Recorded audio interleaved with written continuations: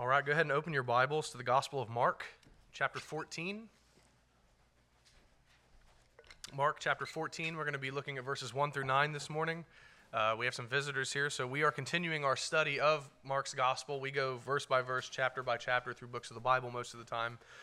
And this morning we will be looking at the account of our Lord Jesus being anointed with perfume while he was in the town of Bethany. We have come to the beginning of the end of Mark's Gospel. In chapter 14, Mark begins his passion narrative. Just in case you didn't know, passion comes from the Latin that means to suffer. In this chapter, we begin the narrative concerning the preparation, betrayal, arrest, trial, condemnation, crucifixion, and death of our Lord Jesus Christ. Brothers and sisters, we all confess that the heart of our faith is Jesus Christ crucified for sinners. And so it makes sense that Mark, who is usually pretty quick and brief in his narratives, slows things down at this point. Chapters 14 and 15, compared to the rest of the book, are an unusually long account of the events surrounding the death of Christ. Everything is coming to a head at this point in our text. The crucifixion is soon to take place. The purpose that Paul tells us, the purpose for which Christ came into the world, to die for sinners on a cross, is right on the horizon. But before his death, a series of events take place. And since they're recorded for us in the Scriptures, we know that God wants us to meditate upon them, right? God doesn't waste ink, so we're supposed to meditate upon these things. And I believe that he wants us to behold Christ in his glory. He wants us to see the worth of Christ, the wickedness of sin, the sovereignty of Christ over his own death, the sacrificial love of Christ, the cost of our redemption, and the salvation that Christ has wrought by his blood. And these are all themes in chapters 14 and 15. And this morning we're going to be focusing on one of them, and that is the worth of Christ. And this is the subject too big for me, but I'm going to do my best. We're going to talk about the worth of Christ. And to do that, we come now to a beautiful portion of Scripture about a woman who anoints Jesus with perfume. We will read of a disciple's act of love and devotion to the Christ who would die for her sins. And my prayer is that through this sermon, God would show us Christ. Just a glimpse. That he'd show us Christ. And that God would show us how we should esteem him, how we should view him, how we should love him, and how we should gladly give everything that we are and everything that we have to him. And from that, may God also remind us that what is done for Christ matters forever because Christ remembers it. Now, with that said, if you would now and are able, please stand with me for the reading of the inspired, inerrant, and infallible Word of God. Mark chapter 14, verses 1 through 9. It was now 2 days before the Passover and the Feast of Unleavened Bread. And the chief priests and the scribes were seeking how to arrest him by stealth and kill him, for they said, "Not during the feast, lest there be an uproar from the people." And while he was at Bethany in the house of Simon the leper, as he was reclining at table, a woman came with an alabaster flask of ointment of pure nard, very costly, and she broke the flask and poured it over his head. There were some who said to themselves indignantly, "Why was the ointment wasted like that? For this ointment could have been sold for more than 300 denarii and given to the poor." And they scolded her.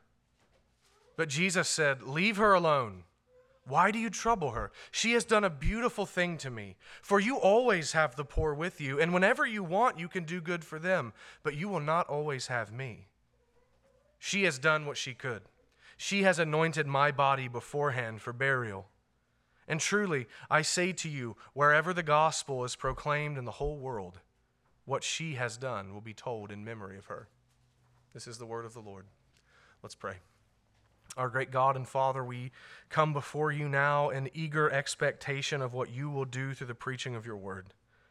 You love your word, and you have promised blessing to those who will receive it with faith. And so we ask that by your Spirit, you would open our hearts to receive what you have revealed in Scripture.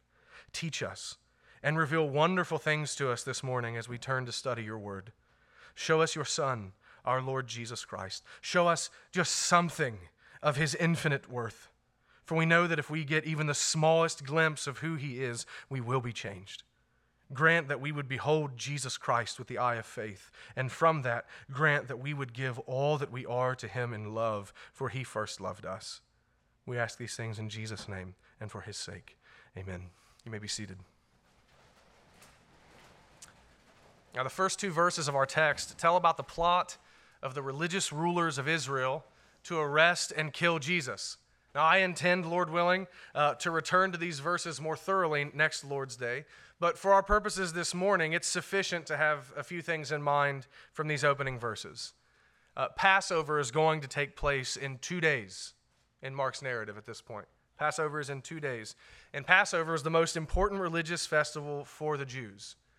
Passover is the celebration of God delivering Israel out of slavery to Egypt. On the evening before the Feast of Unleavened Bread, a lamb was to be killed and eaten by those who were celebrating, each house. And it was to remind Israel of when God commanded that the blood of a lamb be put on the doorposts of each house so that God's wrath would pass over the house as God judged Egypt, hence the name Passover. And when this festival took place, the population of Jerusalem increased greatly. Some people say 6 times its normal size, right? And that's because sacrifices were to be offered at the temple during the Feast of Unleavened Bread. Now, our Lord was very popular, right? He was a very popular rabbi, very well known. We read of that throughout the Gospels. Now, hear me, I want to be clear. Not many truly believed on him. Not many, very few. Not many recognized who he really is. But nevertheless, he was very popular. Why? Because he healed people. He healed people, and that was undeniable. And he was a great teacher who wasn't afraid to debate with the Pharisees and Sadducees. Right? So he was very well known. And so, because of his popularity and the increased population in Jerusalem during Passover, the religious leaders thought that it would be best to arrest Jesus by stealth, lest there be an uproar, that is, a riot. They didn't want a riot to break out over a popular figure being arrested. The chief priests and the scribes know the Romans well enough. The Romans would be brutal if a riot broke out. They would quickly and violently put down any kind of rioting. So the religious leaders were looking for an opportunity to stealthily arrest Jesus and have him killed. In light of this, some commentators say, and I tend to agree with them, that there's actually a good chance that the religious leaders of Israel had hoped to arrest Jesus after the festival was over. Now that fits with what Mark says here. They don't want there to be an uproar. They're trying to do everything stealthily. They probably wanted to wait until after the festival was over. But that was not the plan of God, was it? And there is a whole sermon that could be preached from that truth. But let me say this. God was sovereignly orchestrating the sacrifice of the true Passover lamb, the Lamb of God, Jesus Christ. And it was the will of God. It was no coincidence. It was the will of God that Jesus die for the sins of his people during Passover. That was not a coincidence. That's not just a cool, that's all. No, that is the plan of God here. God controlled the whole thing, not the religious leaders. And Jesus would be crucified on Passover. But see this very simple truth for our purposes this morning. Jesus was hated. He was hated. The chief priests and the scribes want to kill him. And so, they are seeking a way to have him arrested and killed. The first 2 verses of our text are full of hatred from Christ's enemies. But here in verse 3, Mark quickly transitions to another scene. And the difference could not be greater. And we will see that even in the midst of being hated by some, Jesus is loved by others. He is loved by his people. In verses 3 through 9, Mark flashes back to a scene a few days before in the town of Bethany. You say, how do you know he's flashing back to something that happened in the past? Well, the parallel account, there's a parallel in Matthew 26 and John 12. The parallel account in John chapter 12 tells us that this event happened 6 days before the Passover. Mark says that this happened while he was in Bethany. But Mark does not explicitly link it to being 2 days before the Passover. So there is no contradiction between Mark and John if you read the text carefully. Mark says this happened while he was in Bethany. John tells us when it would happen. So under the inspiration of the Holy Spirit, Mark has taken this event chronologically out of order, but he has done so in order to make a couple of theological points. John, on the other hand, is recording it chronologically. I just wanted to put that little apologetic out there for you. Read the text carefully. There is no contradiction. And it's good to remember that the Gospels are not meant to be read like newspapers. Right? Sometimes events are recorded out of order in order to make theological points. But it's always done in such a way that there is no actual contradiction if you read the text carefully. But the text says they're in Bethany. It's a town right outside of Jerusalem. It's where our Lord was staying before his crucifixion. And in verse 3, Mark says they were in the house of Simon the leper. Now, if you couldn't guess, Simon is obviously a former leper. He's not a leper anymore. If he still had leprosy, the Mosaic law would forbid anyone from being near to him. And I'll give you 3 guesses why he's not a leper, and the first 2 don't count. I think it's fairly safe to say that our Lord healed him, and that's why Jesus is a guest in Simon the leper's house. And again, it's a bit of guessing here, but I don't think it's that far-fetched to think that Jesus is the reason why Simon the leper could have people in his home.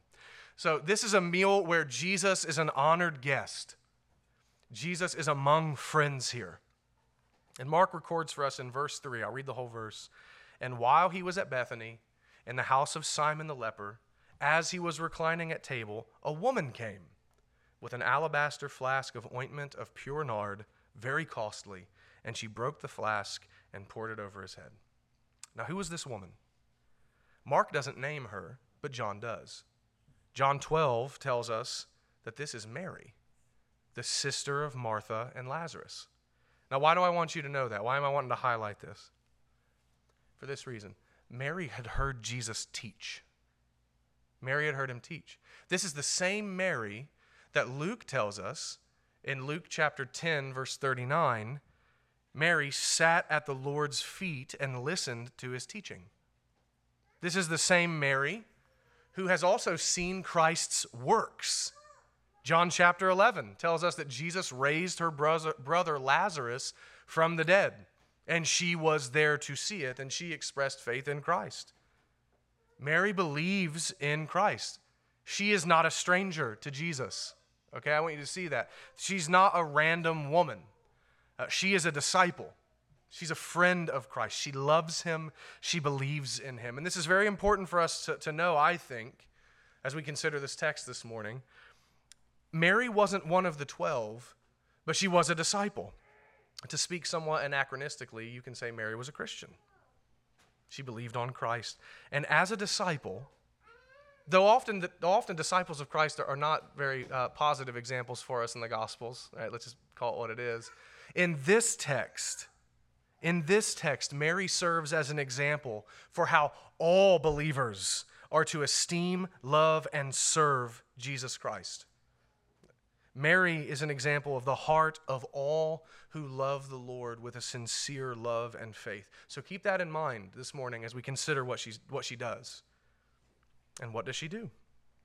She gives a gift to Jesus. She gives him a gift. Now, it was customary to anoint the heads of guests, right? Especially honored guests. But even by the great standards of hospitality in that culture, which were way higher than ours, what Mary did was extreme, even by their standards. Mark says that she brought an alabaster flask of ointment of pure nard. Now, some of you are saying, what's alabaster? It's a soft rock that was often used for carving, to make decorative pieces, and especially to make perfume jars, right? It resembles marble. It can be very pretty. And considering what was in the flask, I imagine that this was a rather beautiful piece. And inside this alabaster flask, there was ointment of pure nard. That's perfume oil. Perfume oil. Very costly. At that time, in that region, it had to be imported from India. It was very expensive. Perfume in general did not come cheap back then. It kind of doesn't come cheap now if you buy good stuff, but especially back then, perfume did not come cheap, especially pure, undiluted perfume. And that's what Mark says that she bought. Later in the account, we read that the perfume was worth more than 300 denarii. That's roughly a year's worth of wages for the average person in that day. To put it in context for us today, in our day, in our region, right, in Scioto County, this would be as if someone got you a present that was worth between $25,000 and $30,000. That's enough to make you stop. Right? Someone got you a present that was worth $25,000 to $30,000. This was an extravagant gift that Mary gave. And considering that women were not really allowed to work, it's very unlikely that Mary worked and saved to purchase this gift. That means that there's a good chance that this was a family heirloom of sorts, right? Probably passed down. So there is sentimental value as well as high monetary value to this gift. It was very precious and it was very costly. And what does she do with it? She broke the flask and poured it over his head. She broke the neck of the flask and proceeded to pour it out on Jesus. What does it mean if she broke it? You can't reseal it. She broke it and it had to all be used right then. There is no reserve. She intends to give the whole thing to Jesus. She pours it all on him. Mark tells us that she poured it on his head. And John chapter 12, verse 3 tells us that she anointed the feet of Jesus and wiped his feet with her hair. She doesn't keep anything back. Nothing. And by the way, this is a Roman pound. This is 11.5 ounces of perfume she pours out on him. She has brought a gift to him. She wants him to have all of it. She gives the most costly and best thing that she owns to Jesus. The most costly and best. And she did it gladly. Please see that here. She was not coerced. This was her idea.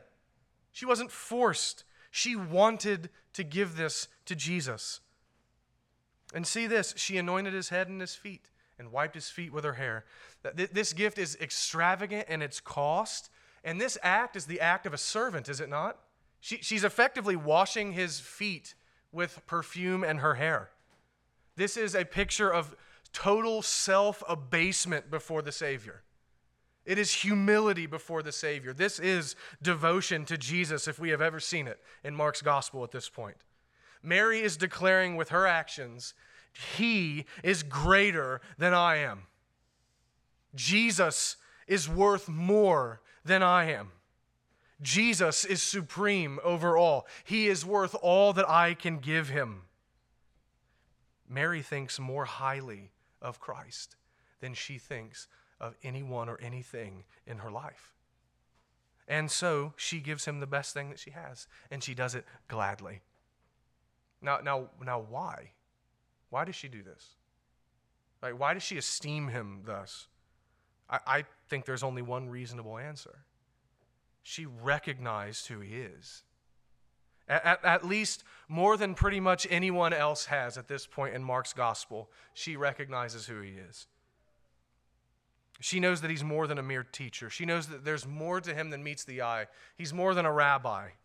I would say Mary knows something of the worth of Christ. And I say something of the worth of Christ because no one knows the fullness of the worth of Christ.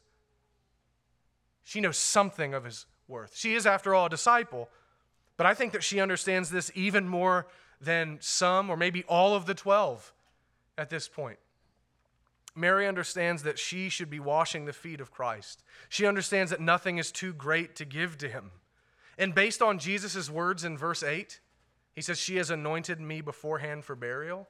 We might conclude, and maybe not, but we might conclude that she understood something of his soon coming death and its significance. That she believed that he would die.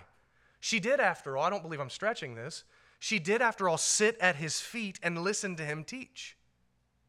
She believed his words. She understood, John 11, that all who believe in him, though they die, yet shall they live.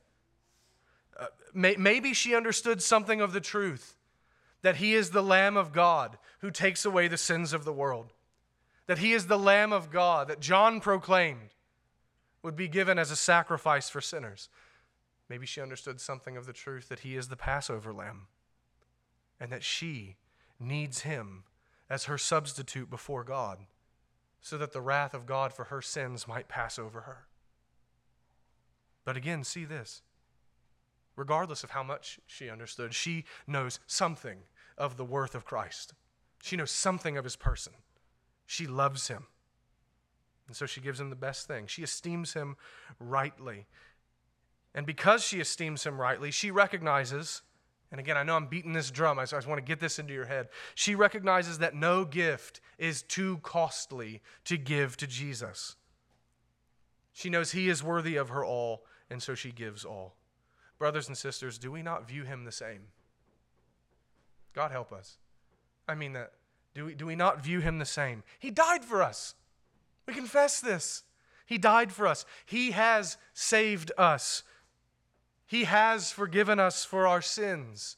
Our Passover lamb has been sacrificed. In him we are justified. He is merciful to us. He is patient with us. He is kind to us. He cares for us. He loves us. Do we not view him just as highly and as just as lovely as Mary did? Surely we do. Hear me. Surely we do. For we understand more and better now in light of his death and resurrection than Mary ever could have on that day. Mary understood things in shadow.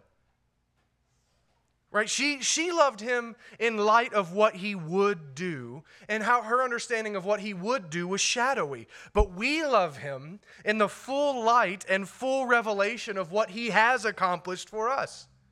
Surely, brothers and sisters, our love for him and our esteem of him is not less than Mary's. Perish the thought. And catch this as well. This struck me as I was meditating on the text this week. Mary's devotion was to Jesus Christ himself. I'll flesh that out. Her devotion was to Jesus himself. Her devotion and her love was for a person. She did this to and for Jesus. Please hear me and listen closely. Her devotion and love were not for a concept, doctrine, knowledge, institution, or tradition. It was for a person. Now hear me. Of all the people that you know, I am not saying that biblical concepts, theological traditions, knowledge of the word, doctrine, or the institution of the church is unimportant. That is not what I'm saying. But I am saying that we are to love those things because they are related to the person whom we adore, Jesus Christ. That's why. That's why we are to care about those things. Sometimes, and maybe I'm just preaching to myself, but I doubt it because I'm not the only sinner in the room. Sometimes I think that we might get lost in other things and forget that our devotion is to Christ and that it is only because we love him that we care about the other things. Let me explain what I mean. My dedication to the Reformed Baptist tradition should be because I believe it is the clearest expression of what Jesus wants from me and what he said in his word. Anything less than that is idolatry. My love for the church is to be because Jesus loves and died for and has established his church. My love for sound doctrine and theology is to be because I want to see, know, and savor Jesus Christ and better understand his works and his ways. My love for the Bible is to be because I love the words of Jesus, and the Bible is his word. We don't love these things in a vacuum. It's because our devotion is for a person that we care about these other things. And if you love him, you will care about those other things. But let this be burned into our minds. We love Jesus. He is our all. He is our desire. Our love is for a person. Mary's love was for Jesus, and ours is to be the same. But Mary's gift was great, and it is a great example to us, is it not?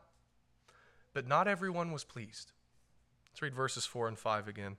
There were some who said to themselves indignantly, "Why was this ointment wasted like that? For this ointment could have been sold for more than 300 denarii and given to the poor." And they scolded her. The disciples rebuked Mary because they didn't get it. They didn't get it. They were upset because they thought the gift could have been used in a better or more appropriate way. They believed that selling the ointment and giving the money to the poor was a much better idea than pouring it on Jesus. And John chapter 12 tells us that Judas, the thief, led the charge on this objection, not because he cared about the poor, but because he wanted to pilfer more of the money from the purse of the apostles. And Matthew 26 tells us that though Judas led it, at least some of the 12 agreed with him. Right? So we have the disciples are upset with her. They thought the perfume could have been put to a better use than pouring it out on Christ. And so the text says they scolded her. They rebuked her. The Greek here is they were furious. If I'm remembering rightly, it's a word that you would use for like horses flaring their nostrils when they're mad. Right? That's what they were. They were angry. And they began to speak very harshly with her. Right? And we can imagine, why would you do that? Well, you can imagine what they're saying to her. That was stupid. You're overzealous. Don't you realize what we could have done with that? How much we could have helped the poor? You are a fool. They scolded Mary because out of her love for Christ, she gave an extravagant gift to him. But the sentence that stuck out to me was in verse 4. Why was the ointment wasted? Why was the ointment wasted like that? Are you kidding me? Wasted? Can a gift be wasted on Christ? Is that even a possibility? Perish the thought. To say that a gift is wasted is to say one or more of the following. The receiver wasn't worthy of the gift was too precious to give, or the gift could have been put to better use. And in this instance, all of those things are false. Now, maybe they're true in other instances, but not this one. Jesus is worth more than a year's worth of wages. The preciousness of the perfume doesn't even begin to match the preciousness of the Lord, and worshiping Christ is the best use of anything that you can have. Hear me, there was no better use for that perfume than what Mary used it for that day. Spending it on Christ is the best thing she could have done, and she knew it, and that's what motivated her to act. The disciples didn't get it, but Mary did. The disciples actually undervalued Jesus. Did they not? Why was this ointment wasted? What a blasphemy. They undervalued the Lord, but Mary did not. Take note of here the surpassing worth of Jesus Christ. He is worthy of our most extravagant love and devotion. There is no gift that we could give to him that is too great. There is nothing too big to give to Christ. Nothing is too costly. Nothing is too much for us to do for him. He is worthy. Think of the most extravagant thing that you could give to him that would cost you the most. You're not even close to what he's worth. Not remotely close. Everything pales in comparison to the reality of the majesty of his person. And please hear me. The sooner that we recognize this, the sooner we will be willing to lay down our whole lives in his service regardless of the cost. We need to see the worth of Christ. But in this passage, the disciples seem to think that Mary was being too extreme, right? That she's being a zealot, right? Or a fanatic. That term doesn't get used much anymore, but I think it did once back in the day. She's being a fanatic. She's too extreme in her devotion of Christ. She gave a $30,000 gift to him. They believe that was wasteful and foolish. But brothers and sisters, please hear me. There is no such thing as extreme when it comes to our dedication and love for Jesus. The world may think so, but we know better, don't we? And ironically, I was thinking about this. The world will chase money, fame, power, status, pleasure, whatever it will be, or whatever it may be. They will chase it with all that they have at all costs, and no one calls that extreme, do they? That's devotion. Right? The drummer Travis Barker I believe he started tattooing his hands and his arms, and someone asked him, why did you do that? He said, because now I can't get a job and I have to make it in the music industry. And then what do you read? People say, that's dedication to what he wanted. I'm not telling you to get tattoos on your knuckles. That's between you and the Lord. But people call that dedication. They don't call that extreme.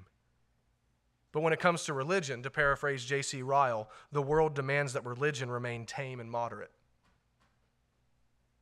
The world will let you be extreme in everything except religion. Brothers and sisters, that is nonsense. That is nonsense. Much of what we do does not make sense to the world.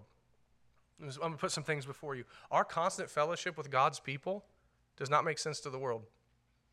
Our consistent attendance at church services does not make sense. Regular sacrifices of time to serve within the church and its ministries, giving 10% or more of our income to the Lord, dedication to read and study a book that is thousands of years old, regular times of prayer, dedication to biblical ethics, refusal to participate in sinful but culturally acceptable entertainments and activities, refusal to compromise when the Lord has spoken, sanctification of the Lord's Day, and many other such things we do not make sense to the world, but they are instead viewed as extreme. And we are, if you've not heard this yet, get used to it. It's a new label for us. We are viewed as religious extremists because we take the Lord seriously and devote ourselves to Him and His will. But there is no such thing as too extreme. And why is that? Please hear me. Extreme does not exist because there is no devotion so intense that Jesus is not worthy of it. He's worthy of all we can give Him and much more. As George Whitefield said in the 1700s, oh, for 1,000 lives to spend in the service of Christ. He says, I only have one. I wish I had 1,000. Just as Jesus was worthy of Mary's extreme devotion with the perfume, He is worthy of all that we can give. The world won't get it, but that's okay because we don't care. Right? We don't believe in moderation in religion because we know that Jesus is worthy of it all. And to be called a religious extremist is a compliment. It's a compliment. And truth be told, to be called an extremist in the 21st century means that we're half the men that the Puritans were. Just putting that out there to you. Another thing, while I'm still on the subject of the disciples rebuking Mary, let me say one more thing to encourage you, because I found this encouraging. It is almost inevitable that when you do something for Jesus, someone is going to criticize you for it. Sadly, even those who also profess to love Jesus. When you do something for Christ, someone's going to criticize you.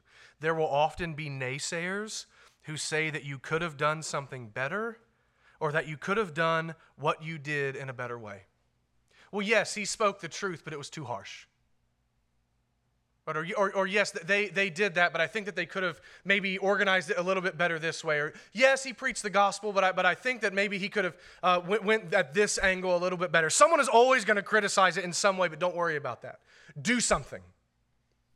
Do it anyway. Let them criticize. Do it anyway. And I'm not saying that all criticisms are invalid. But people are going to criticize you no matter what you do for Christ. If the Lord has stirred you up to do something, do it. Please hear me. Those who constantly criticize the actions of their fellow servants usually aren't doing anything themselves for the glory of Christ. Usually that's how it goes. But Mary did her act out of love for Jesus, and Jesus approved of it. And the same will be true for us. Hear me. So long as it is not sin, and it is done out of sincere love for Him, Jesus will be pleased. And that brings us to a related point in this text. The disciples disapproved, but Jesus approved. Verses 6 and 7. But Jesus said, "Leave her alone.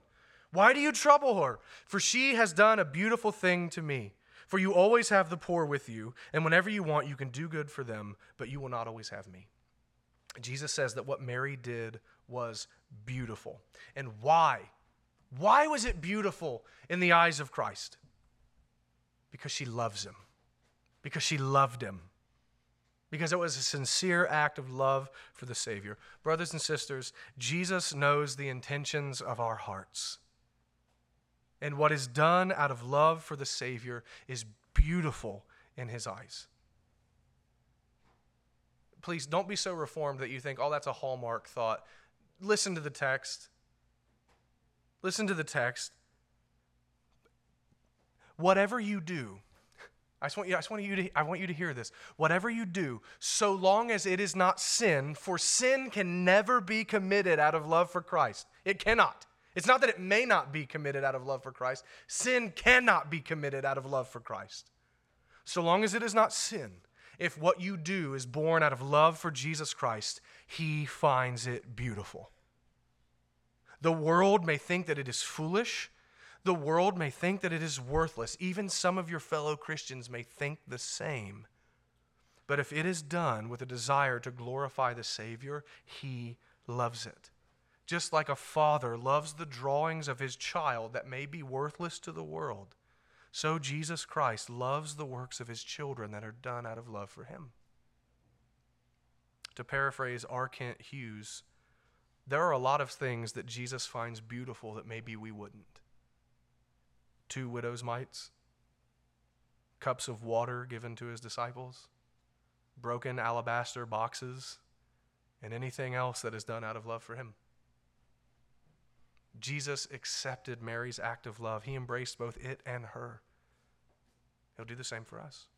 And know this, that's all that matters. Brothers and sisters, stop caring what people think and start caring only what the Lord thinks. If his smile is upon you, let the whole world frown. If he says good, then let the whole world say bad, and it doesn't matter because they're wrong. If he is pleased, then you are safe and you are blessed. But I want you to catch something else about the worth of Christ here. Notice in verse 7 that Jesus implicitly tells us something about himself. I didn't catch this. I had to catch this from a commentary. Jesus implicitly tells us something about himself in verse 7. Notice that he doesn't disagree that the perfume could have been sold and used for the poor. He doesn't disagree with that point. In verse 7, he actually, I think he's paraphrasing Deuteronomy 15, he actually commends helping the poor. And he does not say that his disciples shouldn't do that, right? That you should help the poor. And he doesn't dispute that the money could have been used that way. But he does say, nevertheless, that what Mary did was beautiful. It was good. It was right. It was proper. Now, a question for you. How can Jesus say that even though the money could have been used for the poor, it was still right to give the gift to him? Put it another way. Who among us could say that it is good or even better to give us a $30,000 gift than to help the poor with the money? Who among us could say that? None of us could say that. That would be the height of arrogance for you to say, yeah, you could have used the poor, but it was better that you gave me the money, right? That would be nearly blasphemous considering that God commands us to help the poor. But Jesus says it here. What does that tell us about Jesus? He is God. He is God. The only thing higher on the list than loving your neighbor is to love God. Is to love God and worship him. And here Jesus says it was good that Mary did this for him instead of giving the money to the poor. Only God can say such a thing about himself. Only God is worthy of that kind of devotion and sacrifice. Brothers and sisters, it is a simple thing, but I want you to see in this text that Jesus Christ is God, and God is worthy of our full devotion. The poor are not to be ignored, but giving to Christ as he stood on earth was more important and better than helping the poor. He is God. And I know that that's simple, but it has enormous implications on how we live and devote ourselves to Jesus. I mean, if the more that we sit and meditate on the fact that the Jesus we encounter in the scriptures is the sovereign creator of the universe, who sustains us with every breath, who's providentially guiding our lives, who has brought us to himself by his Spirit for salvation, the more that we understand that he is the one in whom we live and move and have our being, that he holds the world together by the power of his will, the more we will revere him. The more that we'll see he's not just a guy who gives good advice, but he is God. As we confess in the Nicene Creed, true God of true God. He really is God. The more we see this, the more we will be willing to give ourselves wholly unto him in all things whatsoever he is pleased to command of us. Because we'll see him as he is. When we see him, we'll see the majesty of God. And we'll give ourselves over to him in praise and thanksgiving and allegiance. But as Jesus is praising Mary for her gift, he says another thing that's worthy of our meditation. In verse 8, Jesus says, "She has anointed my body beforehand for burial." By anointing Jesus with this perfume, Mary had done something incredibly significant. She anointed him beforehand for burial. Now, let's be honest, maybe Mary didn't realize the full significance of what she had just done. And maybe she did. I don't know. But either way, Jesus says that she anointed him for burial. Once again, Jesus affirms he's going to die. He's going to die. As at many times before in Mark's gospel, the clock chimes. marking the approaching death of Christ on a cross. See this here and marvel. This Jesus, who is worthy of all love and devotion and extravagant praise like Mary has shown, is going to die. He's going to die. This Jesus, to whom all men everywhere owe their love and praise, for he is God Almighty, is going to die. And he is going to die because, as he said earlier in Mark's gospel, he is going to give himself as a ransom for many. He is going to lay down his own life for his sheep. He is going to die, as Paul teaches us in Romans 3, as a substitutionary, atoning, wrath-satisfying, sin-cleansing death for all who will trust in him. He is going to die as the Lamb of God, the Passover Lamb, for all who will believe in him. And by his death, he will save the people of God from their sins. This, brothers and sisters, is one of the greatest reasons why he is so worthy of our love and devotion. Go with me for a second. Show me another supposed God in all the religions of the world who took on flesh in order to die for those who had sinned against him. Show me another supposed God who would become a man in order to suffer for sins he did not commit. Show me another supposed God who would lower himself to the grave in order to give life to the very ones who deserve to die. Show me another. I dare you. I challenge you. Find another one. You won't. Look at all the false religions of the world, and you will not find anyone like this. You will not find any God like this. You will not find any good news like this, and you will not find another like Jesus because there are none like him. Try. You won't find him, or you won't find another like him. You won't find one who's worthy like him because none are worthy like him. You will not find another one who is worthy of your devotion, love, and whole life, for none are worthy but him. Bow down before this Jesus. This one. Give him your all. He is worthy of it. He is worthy of it. And Mary's precious gift that Christ was worthy of, that was this anointing of Christ for his burial, reminds us of how precious the death of Christ is, doesn't it? The value of the perfume is symbolic of the value of Christ crucified for sinners. And this value, the value of his death, is inestimable. His death is our life, is it not? His blood is our salvation. By his wounds we are healed of our sin sickness. There is nothing so valuable as the Savior dead for us. And yes, it is our glory, is it not? We glory in one who died. We glory in one who died because the death of the one has brought life to all who believe.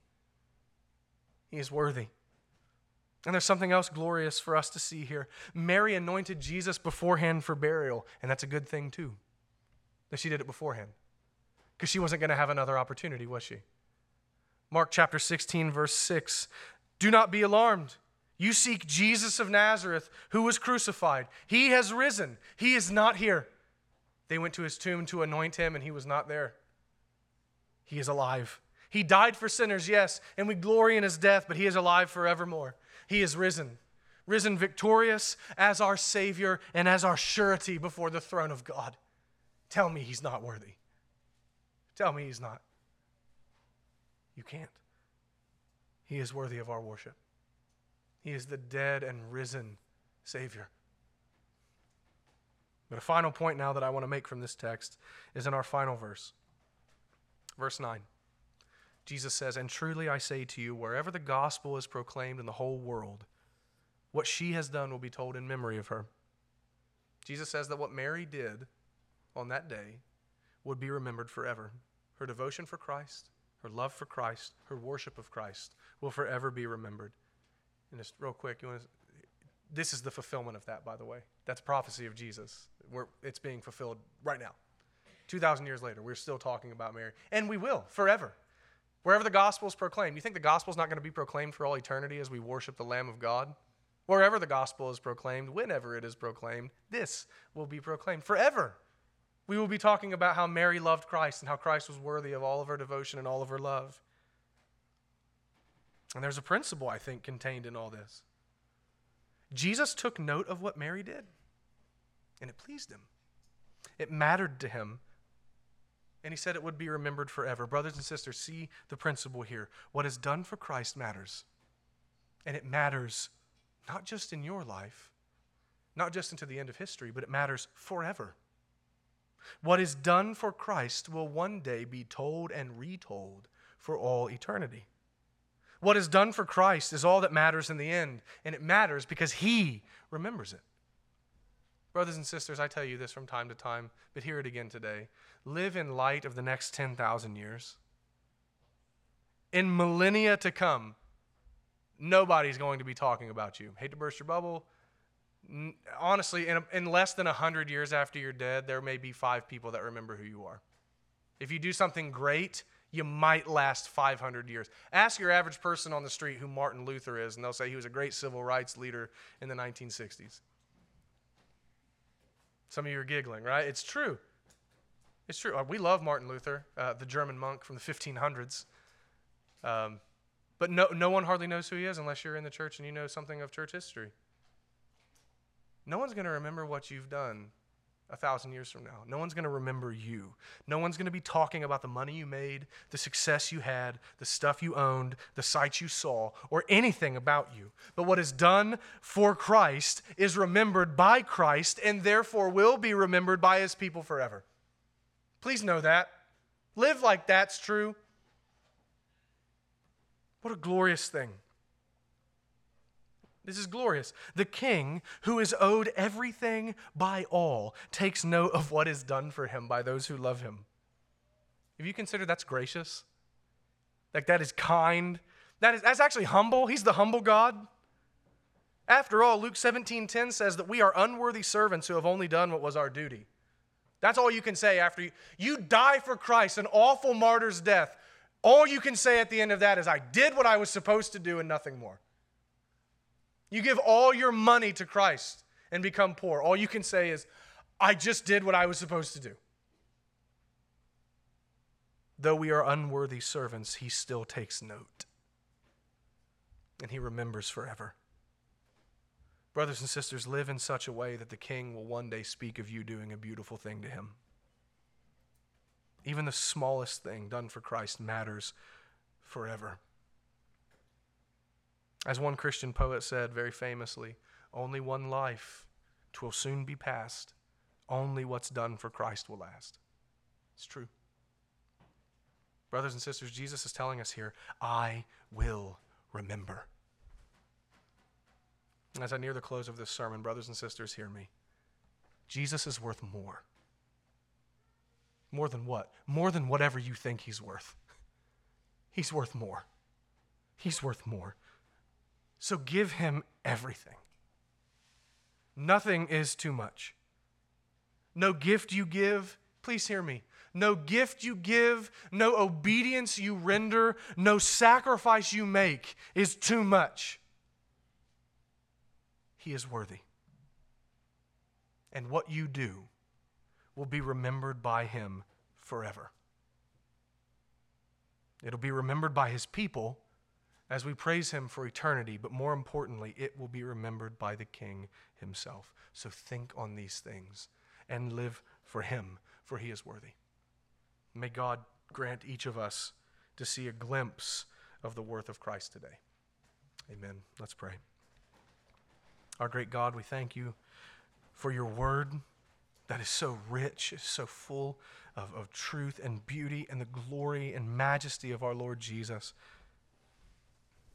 We ask, God, that you would seal these things to our hearts and teach us to live more for Christ. Teach us to live for what matters.